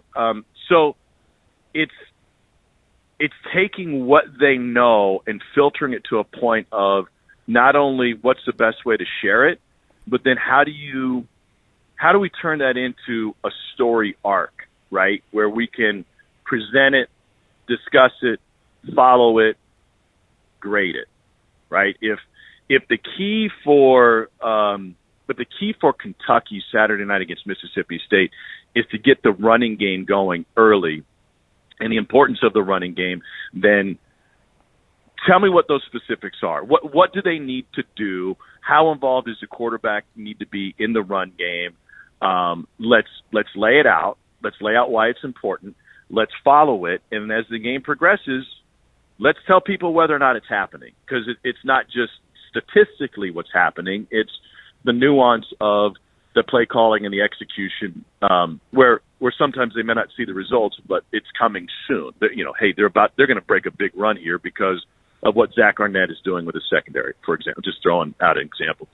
So, yeah, and that's what those production meetings are. It's here are the ideas, and they educate us on here's what's going to happen in this game. And it's mind-blowing, Connor, how often those two are right about what's going to happen in a game, or what the pivot point is in a specific game, and it turns out to be that. I'll give you a quick example. 2 years ago, we were doing a morning hit for SEC Nation. We're filming it on Friday afternoon. It was Tennessee at Kentucky, and we broke down the intricacies of the point after team, right? We get Cole's a snapper, Jordan's a holder. I'm a terrible kicker. But we broke it down and in a way that, probably most viewers hadn't thought of it unless you were a snapper and a holder yourself, the nuance of that unit working cohesively. And sure enough, that night, Tennessee misses an extra point, and they lose the game based on a missed point after. And we knew it was going to be a close game. We knew Kentucky had the better kicking game. Now, we didn't know for sure Tennessee was going to miss a point after, but we knew Kentucky had the strength there, and that's what decided the game. So leaning on them to really show what they know and then finding a way to explain that in the simplest terms to the audience in a way that they could follow it as a story, that's what makes good television in the end. So for Saturday, the episode of The Office where Angela has to do customer service with Kelly and she pops in the headache medicine and goes, I don't have a headache, I'm just preparing. Is that you basically before you go to Starkville every time?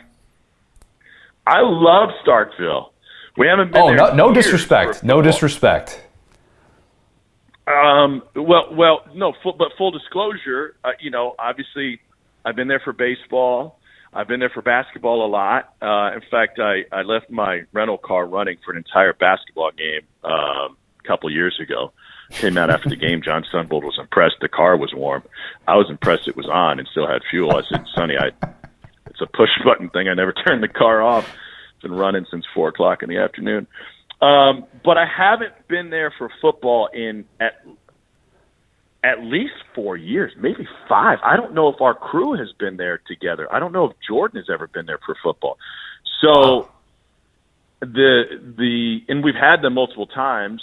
on the road. Maybe we had a home game last year, but we weren't there. I digress. So to answer your question in a roundabout way, I do not have the healthy skepticism for the Cowbells that maybe some do who have been there more recently. Not to say I won't once I get there, but yeah, I love Starkville though.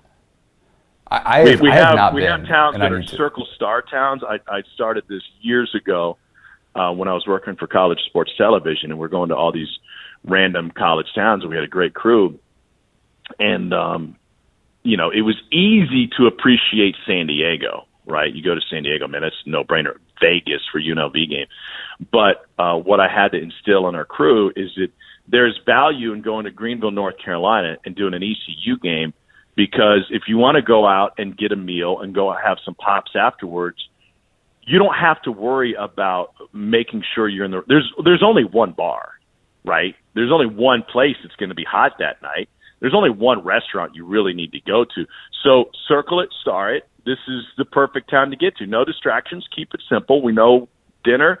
If we want to go have a drink afterwards, we know where the spot is, and there's no second guessing. I find value in that, Connor. The concierge of the SEC Saturday Night crew, Tom Hart, that is. Looking forward to hearing you on the call. I know you guys usually do your production meetings with coordinators and whatnot. Do you want to just do the Kentucky one now, and I can just run through our offensive game plan for Saturday? Yeah. What do you got? What do you got, Coach Cohen? I think we're going to run C-Rod a lot. I think we're going to try and take advantage of some Wan'Dale Robinson in the slot, not necessarily lined up on Emerson and Forbes. They're going to be lined up out wide. So I think I like a lot of what we got going. No, it's you guys will. I'm sure you guys will have no shortage of things. That guy. Okay, so it was one of those things that I was not expecting, and then I figured we'd take the picture together, we'd do the whole thing, and then all right, people would see the differences, not really going to happen, and then it has only taken off since then. It has a life of its own. But basically, that was my way of saying I want you to remember that when you're talking to him this week, that you might just be talking to me. So just treat it like that. That's understandable. Yeah, I get it. I think Liam Cohen should. I think Liam Cohen should understand that he looks like you, not the other way around. I couldn't agree more. And the fact that he is older than me is totally irrelevant. Don't care. He's copying my look at this point. He just got the beard like last year. I've had the beard for a solid 5-6 now. So yeah, I agree.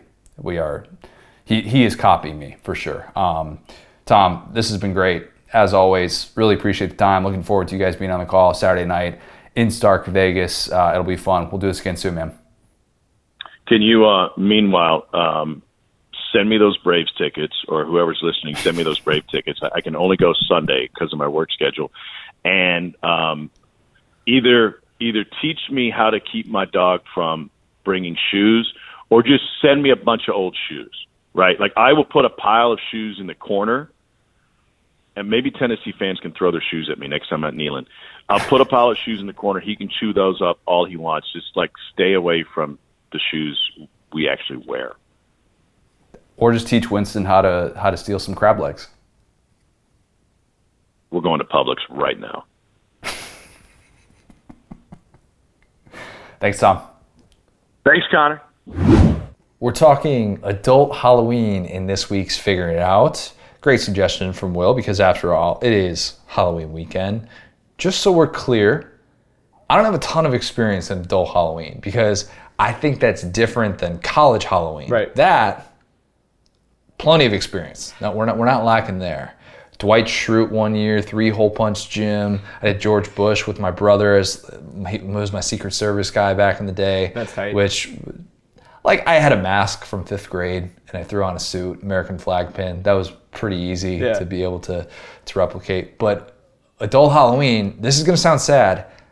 I have never been to an adult costume party. And I've been invited to a couple, but I've had football games that I've been covering, and I haven't been able to, Saturday night in the fall. Yeah. Sorry, my time's going to be occupied. So Will, I defer to you. Adult Halloween, is it underrated, overrated, or properly rated? It really depends on your situation. You know what I'm saying? I mean, so obviously there are people with kids, and like that's the one hole in our game as far as like growing up is that, or being adults is that neither of us have kids, and like we can't really speak to that part of it. I'd say I'm in a neighborhood right now. I've talked a lot about my neighborhood. I absolutely love them. They're super cool. If you have like kids and stuff, that I think is the best Halloween when you get like the whole family costume going on. You're like the mom, the dad, you're the Incredibles or something. I think that's like A-tier Halloween. I think that college Halloween, like you said, probably second place. A little bit less wholesome, probably a little bit more, a little bit more time spent, a little bit more debauchery. And then I'd probably say, well, I guess kid Halloween would still be third. And then so maybe adult Halloween is the worst Halloween. It's not bad necessarily, but if you compare it to the other Halloweens where it's like if you're a kid, you get to be Spider-Man and like do this all the time, do the Spider-Man gesture, since y'all can't see me, and just pretend to beat up bad guys all day. When you're an adult, it's like I feel like you're always threading the needle between like I want to be edgy, I don't want to be lame. Like that's the big thing is like you don't want to be lame, but at the same time you don't want to be too edgy. Like you don't want to be the dude who's going as like Thor. You don't want to be like pecs out or anything, especially if you're built like me. And like so you gotta like really like thread that line of like gotta be a little bit edgy, gotta still be like have something like I can wear in the sunlight or whatever. And then you don't want like so if you're a professional, right? Like you don't want a picture of you in a costume to get out and have your boss see it and be like, this guy, he thinks he's a junior partner, you know what I'm saying? So yeah, I think it's kind of overrated the more I think of it. It's weird. It's such a yo-yo holiday, and I don't think that there's any holiday that yo-yos as much as Halloween does, because from the time that you can walk at about till probably like age 12, it's everything, right? And then you're too cool for it until you get to college. For like 6 years, you're too cool for it. And then it's great for 4 years. And then depending on your post-college situation, it kind of comes and goes. Like if you have kids, it comes back, obviously. Right. If not, it's basically like whether you are participating in some sort of Halloween festivities. But for us, I lived in apartments up until a year ago, until we got our house here. And never in those 8 years did I have someone come to my door for trick-or-treating. Like if I wasn't actively seeking some sort of pumpkin carving or going to a Halloween party or something like that, then I would have never even really like had any sort of like, oh, it's Halloween, cool, great. But this is the first year that we've had a house, so we're definitely gonna load up on the best candy. We wanna get the reputation for having the best candy in the neighborhood. Who wouldn't? But my question to you, would it be weird if we crushed a few adult beverages while doing that? Oh, you got to, dude. Last year was our first in the neighborhood, and it was COVID Halloween too. It's like, I feel like no holiday got weird like Halloween did for COVID, because it's not like Thanksgiving or Christmas where like you're with your family and you kind of are like, all right, like this value proposition makes sense. It's like last year Halloween was so awkward, but I mean, whatever. Like I said, our neighborhood's great, and so what we did was we had, did you ever meet Betty the Blind Dog? I showed you Betty the Blind Dog, right? I don't think so. This does not sound familiar. So Betty the Blind Dog was Brittany's dog. It was an adult poodle. She has since passed away, but she was the sweetest little dog. She was blind and just very senior citizenly. Brittany rescued her. She had one tooth. Anyway, that was Betty. So me and Brittany walked around in our costumes, and we were a family of sea creatures. So like I was a shark, Brittany was a mermaid, and Betty was an octopus. And we put her in a little wagon, and we were walking around drinking like some boat drinks and just like waving at all of our neighbors and like doing like our little, you know what I'm saying, like like since it was COVID, people had their little station set up. There were people that were like the cheerleaders from SNL, and they were doing like a cheer. So yeah, like I think that's about what we're gonna do is like kind of just drink and walk around our neighborhood and say hi to some people, and then prepare for the kids. I like that. That's a good way to do it. That's kind of the best of both worlds. You're not taking it too seriously. You're not going above and beyond with some ridiculous costume. And that's the other thing too. There probably gets a certain point as an adult where if you're putting this costume together, you're like, how much is this really worth it? Right. Aaron Rodgers said that he's been growing out his hair for a Halloween costume for like months. Aaron Rodgers, what are you doing, man? What are you doing here? I'm pretty sure that you can go to Halloween and you're going to be the star attraction no matter what. And nobody's going to look at Aaron Rodgers at a Halloween party and be like, oh my God. Well, can't believe Aaron Rodgers didn't dress up. As a Bears fan, would you like him spending more time on football? Because I feel like it's the best news you could hear. That he's doing something outside of football. You say it like it matters. It doesn't. It just doesn't. If you can hear the disdain in my voice, I don't need to explain that. The future is bright. But anyway. That's a theme in the world, man. Come on. Sure. Totally is. Took to the Facebook group for takes on adult Halloween. Best costumes, rituals, alcohol versus candy. Why not both? Right. Someone in the Facebook group said that. I don't know why I didn't think of that. Duh, obviously. I was more probably, I phrased it incorrectly. I should have said alcohol versus candy, like which one is better. Right. And I think there's a real debate there that goes with that. Before we go into the Facebook group, Will, why don't you answer that question? Alcohol or candy, which one is better? Oh, man, just overall? I'd probably... Overall. There's no good answer here because I'm chubby, but the other answer would make me sound like an alcoholic. I still, like, if I had to only have one, I'd probably have alcohol, to be honest with you.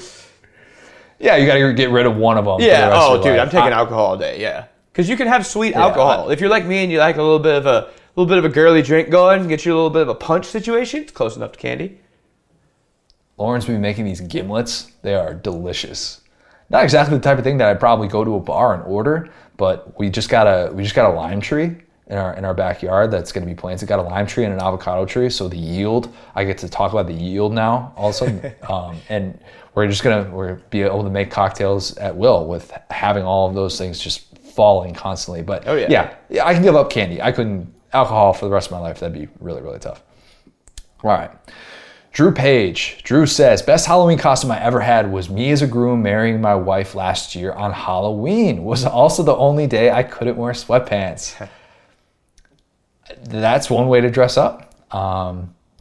Marrying your significant other on a holiday is maybe, well, it depends on the holiday. If you're doing Christmas, you're asking for it to get overshadowed for the rest of time. And all these Hallmark movies that have the couple getting married on Christmas, that is so dumb. You are asking people to forget about your anniversary for the rest of time. And either way, I would kind of feel bad. People celebrating Christmas with their family being like, oh, hey, they didn't text me happy anniversary or something like that. That's just kind of weird. Anyways. Right. No, that's actually a great point. Yeah. Halloween's better, though, than Christmas. So I don't mean to crap on you, Drew Page. Chris Milan says, well, I couldn't figure out what exactly Chris Milan's costume was. He said this was a hit with some of the older crowd. This is some bad radio right now, but he's got some American flag pants. He's got a bandana. He's got a black polo. It's from Roadhouse? I don't know. Hold on. I need to pull that up. I feel like I saw it and realized what it was at the time. I'm blanking on what this was. Chris said it would be a hit. It was a hit with the older crowd. I guess we are too young for this crowd. But it's, I mean... Oh, it looks wait, very is that recognizable. old boy from Napoleon Dynamite? No. I think that he was covering this dude. Yeah, I think it's from like Roadhouse. I definitely get like 80s action movies vibes. Let's assume it's that. That is a little bit tougher for the younger generation, but still a costume that I'm sure worked when you go from house to house and people are like, oh, you're talking to parents and whatnot. This one from Derek Walden. Derek said, I'm not usually for couples costumes, but I'm married and it doesn't matter what I'm for and what I'm not for. So this year is probably Rip and Beth from Yellowstone. I haven't gotten into Yellowstone yet. Mm-hmm. Have you? No, I am not. It's like on the list. I've heard good things about it. I have too as well. I've never done the couples costume. Lauren and I have always kind of talked about what we would do if we had to. We talked about League of Their Own. What's her name? Why am I blanking on the main character? It's Julia Davis, the catcher, and Tom Hanks. Yeah. Even though they're not like the couple in that movie. Hey, like, that's Halloween, man. You can make anybody the couple. You could do a Pam and Dwight if you wanted to. Oh, I like that. I've never played around with the different potential office couples. Kelly and Ryan would be a great one if you can pull that off. But just have some fake cocaine. Yeah. Jan and Michael would be excellent. I'd be Bob Vance and Phyllis. I will say this too. Surprised with all the office costumes. Never had that one. I will say this too to the not wearing sweatpants crowd. Let me tell you this, man. Big life hack is get you like a onesie type situation. Like Brittany's being Pikachu this year. Like I said, I was a shark last year. You could really just get your sweatpants on under that, or get like some leisure wear, and you're in a costume and everybody else, but you're super comfy. You're in there just dancing, and you're really just wearing a Snuggie. That's a key thing as you get older. Mm-hmm. Comfort. If you're going to be walking around in that, or if you're going to be in it for multiple hours, you can't wear something that you're going to be sweating head to toe in. Yep. Some of these mascot costumes, no. Those people get paid to do that. Yep. You don't have to subject yourself to that type of life unless you choose to. And you're right. The sweatpants move is the smartest way to go. Do you have a costume pretty much every year, or has that been like since you've been in a relationship type thing? Honestly, as you say, it's probably more of a relationship type thing. This year, I'm going to be Marshmello, the DJ. He does EDM music. I see the stare coming through. And then also, like I said, we're going to be Ash Ketchum and Pikachu. So that's one thing, too. It's like you almost want to have your family-friendly costume and then you're like going out costume. But yeah, Brittany's a big Halloween person. Love it. Chad McKee says, best adult costume. I went as Andy Reid, complete with a headset and a Waffle House menu as my play card. Oh, let's go. Let's go. That is awesome. And if you wanted to do the COVID thing, how Andy Reid had he had the shield on that he would use for his mask. Yep. That was so funny to look at. That'd be excellent. Let's see. No, wait. No, hold on. Let's park there for a second. You said, did you just go to Waffle House and just 5-finger discounted menu right quick, or did you get on Amazon and type in Waffle House menu? Either way, I respect the heck out of it, but having a Waffle House menu is the best part of that costume. That's awesome. That is fantastic too. That's a really good point. I'm guessing that you definitely stole that, because then you'd have to do the lamination and all that, and it doesn't make sense unless it's laminated, right? That's the key thing that you need to sell that point. And Andy Reid could very well be looking at a Waffle House menu while calling plays, so that's not totally conceivable. I like that. That's really good. He said, Chad also says, for couples, it depends on the idea. And then he said, for 20 plus years, we have a big throwdown in RV City the Friday night before the game. Alcohol or candy, he says, both hard candy in moonshine. Ooh. Oh, both, hard candy in moonshine. Haven't done that one before.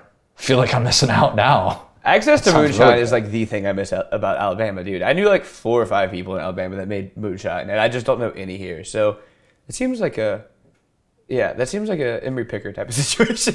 I bet he makes moonshine. I need to hit him up.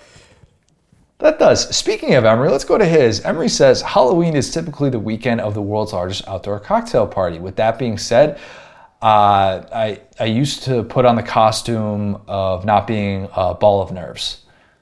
So Emery just goes as a basic Georgia fan, is what he is saying, essentially. You got to go, dude. Somebody needs to go. That's the one. If you have a rivalry weekend this weekend, that's where you can wear you know what I'm saying? I've always, honestly, I've always wanted to dress up for a game, but I don't want to be the guy who's out of place. But if it's Halloween, you could go Georgia, what is it? The dude you talk to with the football pads and the spikes. You could go as Uga. You could literally do whatever you want. To be fair, if you go to the game, it's in Jacksonville, so that sounds like a bad idea to be Uga. But actually, having an important game this weekend would be awesome, because you could go as you know what I'm saying, blind Dan Mullen. You could go as Steve Spurrier at a Wendy's or whatever. You could go, you could have a football themed costume and kill it and not have to go to a party. Just get drunk in the sun. That's not a bad way to do it. I bet we'll get a lot of those shots during the game of fans in very ridiculous costumes, one way or the other.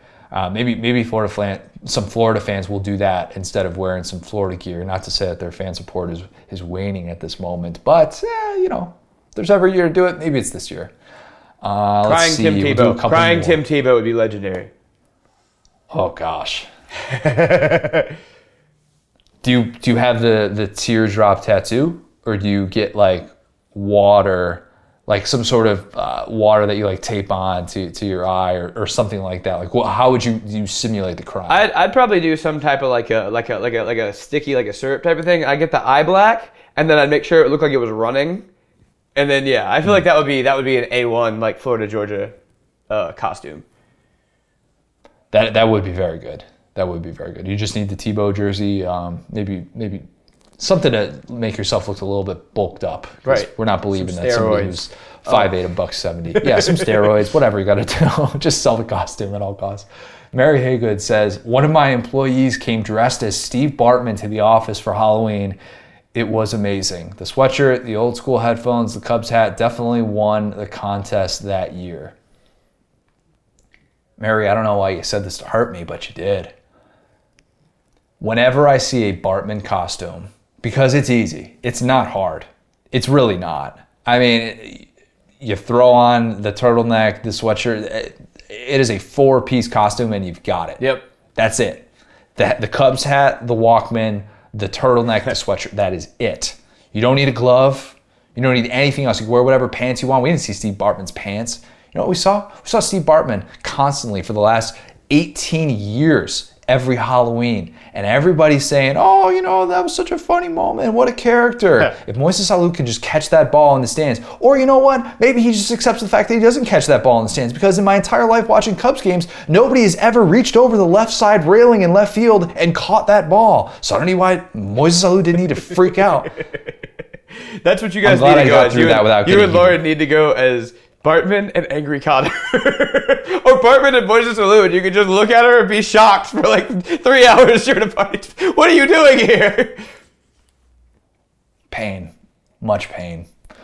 Let's go. Jeremy Fisher says best costumes for this year are Ted Lasso and Guy from Free.